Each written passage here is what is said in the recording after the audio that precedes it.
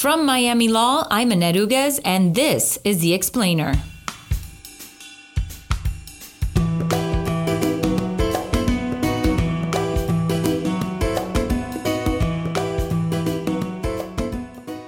Hopefully with podcasts like this and more information getting around, younger artists who don't have the resources to retain lawyers to advise them will learn more about how to protect their rights so that we can accomplish that goal. It's actually enshrined in our Constitution that it's a purpose of the United States to incentivize artists to create great art.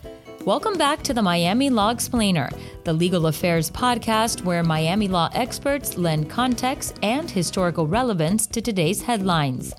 Artists who brought their works to the masses by way of graffiti and street art struggled to protect and control their images. Patent and trademark expert Daniel Rabicher colors in the lawyer's role. Let's go to executive producer Catherine Skip with the interview. Good morning, Dan. Thanks for stopping by. Good to be here again. Thanks for having me. Last week, you and I were talking about the piece in the New York Times about Banksy and the artist's efforts to regulate the sale of his work. Can you give us a little bit of a feel on how that worked? Absolutely. So let's start at a general level, and then I'll get into the specifics of Banksy and his art. So as a general level, our law wants to protect expression and creation. At another level, our law wants to encourage economic development. So there are some things that you can do that don't get full protection from the law unless you fulfill certain commercial requirements. So that's the general theme. So the way that our law protects creators and innovators is through a basket of laws called intellectual property. And there's four types of there's no such thing as intellectual property per se. There's four things that qualify as intellectual property. They are trade secrets, copyrights, trademarks, and patents. And three of the four apply here to Banksy. Perhaps the most important form of intellectual property Banksy has, although it wasn't mentioned in the New York Times article directly, is the trade secret over his identity. Like that's one of the most important things is who is Banksy. And a trade secret is information that has value because it's not generally known and it is the subject of efforts to maintain its confidentiality. So we generally think of trade secrets as being recipes or the magic formula or my supplier list, my customer list, all that information. In this case, for Banksy, it's his identity. Mm-hmm. And it's what his next project is going to be. The trade secret that the girl with the balloon painting was going to self-destruct immediately upon being purchased. All that information is protected by trade secret, and as long as he keeps it confidential and subjects it to efforts to keep it confidential, those are protectable trade secrets. And the article about Banksy mentions how he requires everyone he's dealing with to sign a non-disclosure agreement. That's one of the preeminent ways to protect your trade secrets. The next form of intellectual property is copyright. This is the one that most people immediately think of when they think of artists because copyright protects original expressions. Mm-hmm. So they don't have to be functional. You can have your own painting of a girl with a balloon. I can have my own painting of a girl with a balloon. The border between what's allowed and what's not allowed is called substantial similarity. If I create a work that is substantially similar to your work and I was aware of your work in advance, then I've infringed your copyright. Mm-hmm. So I can't take I can't make a copy of your work without your permission. I can't even make what we call a derivative work or something that's substantially similar of your work without your permission under copyright law. And the laws I'm talking about here generally are in the United States, but we have the same kind of laws throughout the developed world. In the developing world, they don't have as many intellectual property laws, but in the developed world, we have them. The problem with copyright sometimes is that you have to disclose a lot of information about how was the work created. Because if you try to claim copyright in the latest country music song about your truck breaking down and your dog running away, well, you can only claim what's original about your song. There's been millions of country music songs before then with the same themes or ideas. Or a romantic comedy. How many romantic comedies have there been? So you can only really get copyright protection on what's different between your creation and what previously existed. So in any kind of copyright dispute, the artist is going to be a material witness. So when you want to defend that you created a copyright, you had something original, the artist is going to have to participate in that. Now, this article claims that Banksy doesn't want to rely on copyright law to prevent other people from making copies of his work or derivative works of his works, because that would require him to disclose his identity. That's not necessarily true. We can protect trade secret information through copyright litigation. There's plenty of ways to do things under seal and file things names anonymously. But any savvy attorney will advise clients who are creative and innovative to take advantage of all the forms of intellectual property that are possible. So the third form, the trademarks, is one that we don't generally think about when it comes to art, because a trademark is something that indicates the source of a good or a service, so that consumers can be confident that if they see the same golden arches or M for McDonald's or the name McDonald's, they know that every place that has that mark on it will have the same type of products and quality and pricing and other features.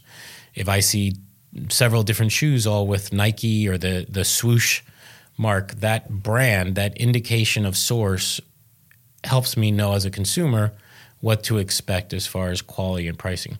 So what's interesting about what Banksy has done here is he's actually using trademark law to try to prevent other people not from selling knockoffs of his art, but from creating products that incorporate his art. So there is, for example, in the article mentioned a greeting card company. So Banksy doesn't sell greeting cards. He's not in the greeting card business. He could be, I guess, if he wants. Actually, that's the issue. So he wants to prevent greeting card companies from using his art on their greeting cards. Well, he could sue them for copyright infringement if he wants to, because any reproduction of your copyrighted work is infringement, whether it's for commercial or non-commercial purposes. But in this case, Banksy actually is registering his artwork and his name as a trademark. So if someone tries to sell a product with his artwork on it, then he says, oh, that product infringes my trademark. Well, the problem is trademark law generally goes to the first person to use the mark. So the greeting card company in this case is saying, hey, you never used your artwork on greeting cards. We were the first ones to do that. And so actually, even though it's your artwork, we were the first ones to use it with greeting cards, and therefore we have the right to use it with greeting cards. And so Banksy's now surrounded by lawyers, an artist who purports to be very anti-establishment and very non-commercial, now is surrounded by lawyers who are trying to protect his rights to limit who can do what with his creations.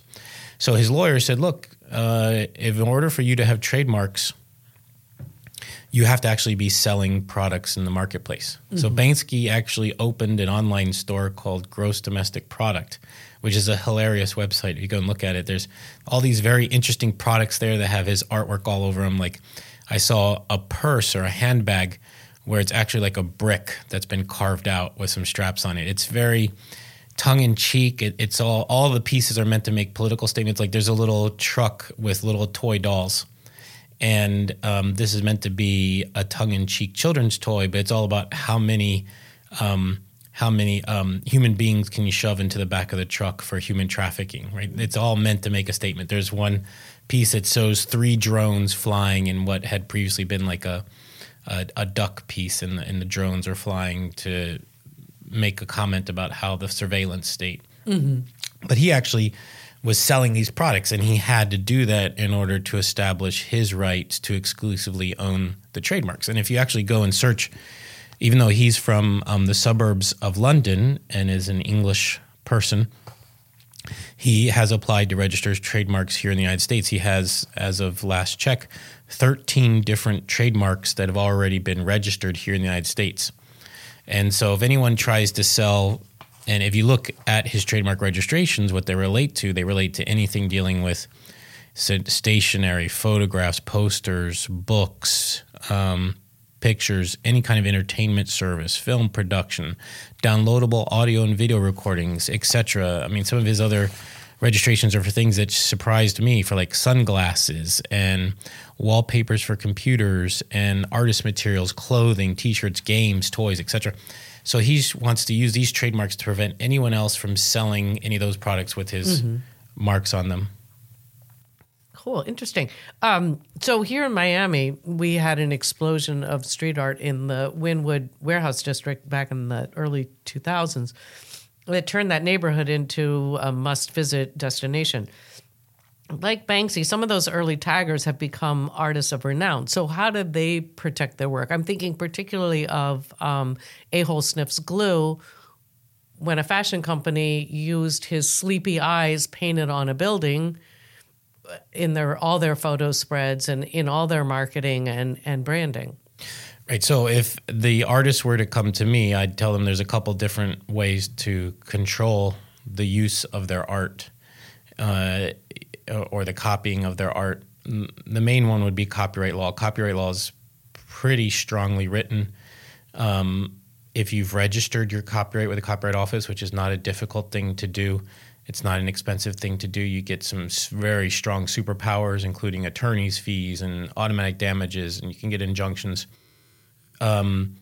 Unless the artist has already registered their art for certain products and opened up a store to sell those products, like their own T-shirts or tote bags or what have you, with those designs, then it's going to be hard for them to use trademark law. One other law that does exist here in the United States is VARA, the Visual Artists' Rights Act, which says if you've created art, someone can't destroy it without giving you certain notice and rights to remove it. And so if we were talking about here are graffiti artists in Wynwood who developers want to knock down the building and rebuild it, they can't do that without complying with VARA. There was actually a case in New York about this where a building developer just in the middle of the night knocked down a building that had graffiti on it, and the graffiti artists actually won for a violation of their VARA rights. Ultimately, the building owner is going to be allowed to knock down the building, but there is some notification and an opportunity to remove that's required. But in this case that you mentioned, we have a lot of great artists in Wynwood, and people will see their art and say, hey, I want to put that on a T-shirt, or I want to put that on a whatever I want to sell. And then it comes down to whether or not the artist has the desire and the ability to contact those people and request respect for their intellectual property rights. Mm-hmm. I find the odd little part of that, well, kind of twofold. One, that collectors have bought the buildings where Banksy has put his art and taken those pieces off. And they've gone in shows. I believe they've been sold. I don't really know a lot about it. But also, it seems weird that you can go to Wynwood back in the 2000s. Everybody was there. The air was filled with the smell of paint. You could tag somebody's building. It's not your building. It's not your sidewalk. What you're doing is illegal, yet now you have all these rights to it. Well, that's a stark contrast between the UK and the United States. I don't know if the UK has a similar VARA-type right. So if it's in the UK where Banksy – I don't know if Banksky's done any work in the United States. I think it's all been in England. There, the law may be that there's no notification and opportunity removed that's required to be provided to artists. Or Banksy may have very well been commissioned to provide that work. And so the building owner may have actually hired Banksy to come and do it, or Banksy may have negotiated with the building owner, especially when Banksy wasn't as well known. I get this sense from Banksy. He's a great artist, but I also get the sense that he's a great manipulator and marketer. And if he creates this kind of image, I'm a bad guy going around spray painting on people's buildings without their permission, that's going to be very interesting and attractive. The reality may be that he's planned all this and negotiated it and gotten permission to do it. And maybe even the building owner is in cahoots with it. Mm-hmm. The artist goes to the building owner and says, hey, we can both get rich if we pretend as though I'm going to do something you don't like, and then we create a controversy about what happens, and then everyone's reading about it in the New York Times, that's much better than boring building owner hires poor, broke artist and willingly allows them to paint on the mural. Right. So I'm a little bit skeptical. Maybe I'm that's my age and experience in this field. But in England, I don't believe, and I don't know, I'm not an English lawyer, that there is such a right, or maybe that right was complied with. If the purchaser of the property has all the rights to the property, then they can destroy it, they can show it off, whatever they want to do. It's as if I buy property and realize there's gold in the ground or, piles of cash. I'm entitled to that as the new property owner. Here in Wynwood, this is part of the problem where young artists, inexperienced artists, haven't learned all the laws that exist to help them, and they don't know how to take best advantage of them. We see this in all fields of art, including music, film. You see people who always complain about that record deal they signed when they were young and didn't know better, and when they were a nobody. Taylor Swift will complain about this. So, hopefully with podcasts like this and more information getting around, younger artists who don't have the resources to retain lawyers to advise them will learn more about how to protect their rights so that we can accomplish that goal. It's actually enshrined in our Constitution that it's a purpose of the United States to incentivize artists to create great art. That's something that is great about America, that we really want to encourage that and protect those rights. Another flag-waving podcast from The Explainer. Thank you so much. This has been great. Thanks for joining us at The Explainer. If you like the show, leave us a 5-star review with your podcast provider and ask your friends to subscribe. You can always drop us a comment at explainer@miami.edu. Our show is engineered and edited by Christopher Alzadi, with theme music composed by Rady Kim from the Frost School of Music. I'm your host, Annette Uguez. Today's episode is brought to you by Miami Law's Maritime and International Law Distinguished Lecture Series. On February 24th, international expert Claudio Grossman discusses the seminal Chilean-Bolivian negotiations to Pacific Ocean access. For more information, visit law.miami.edu.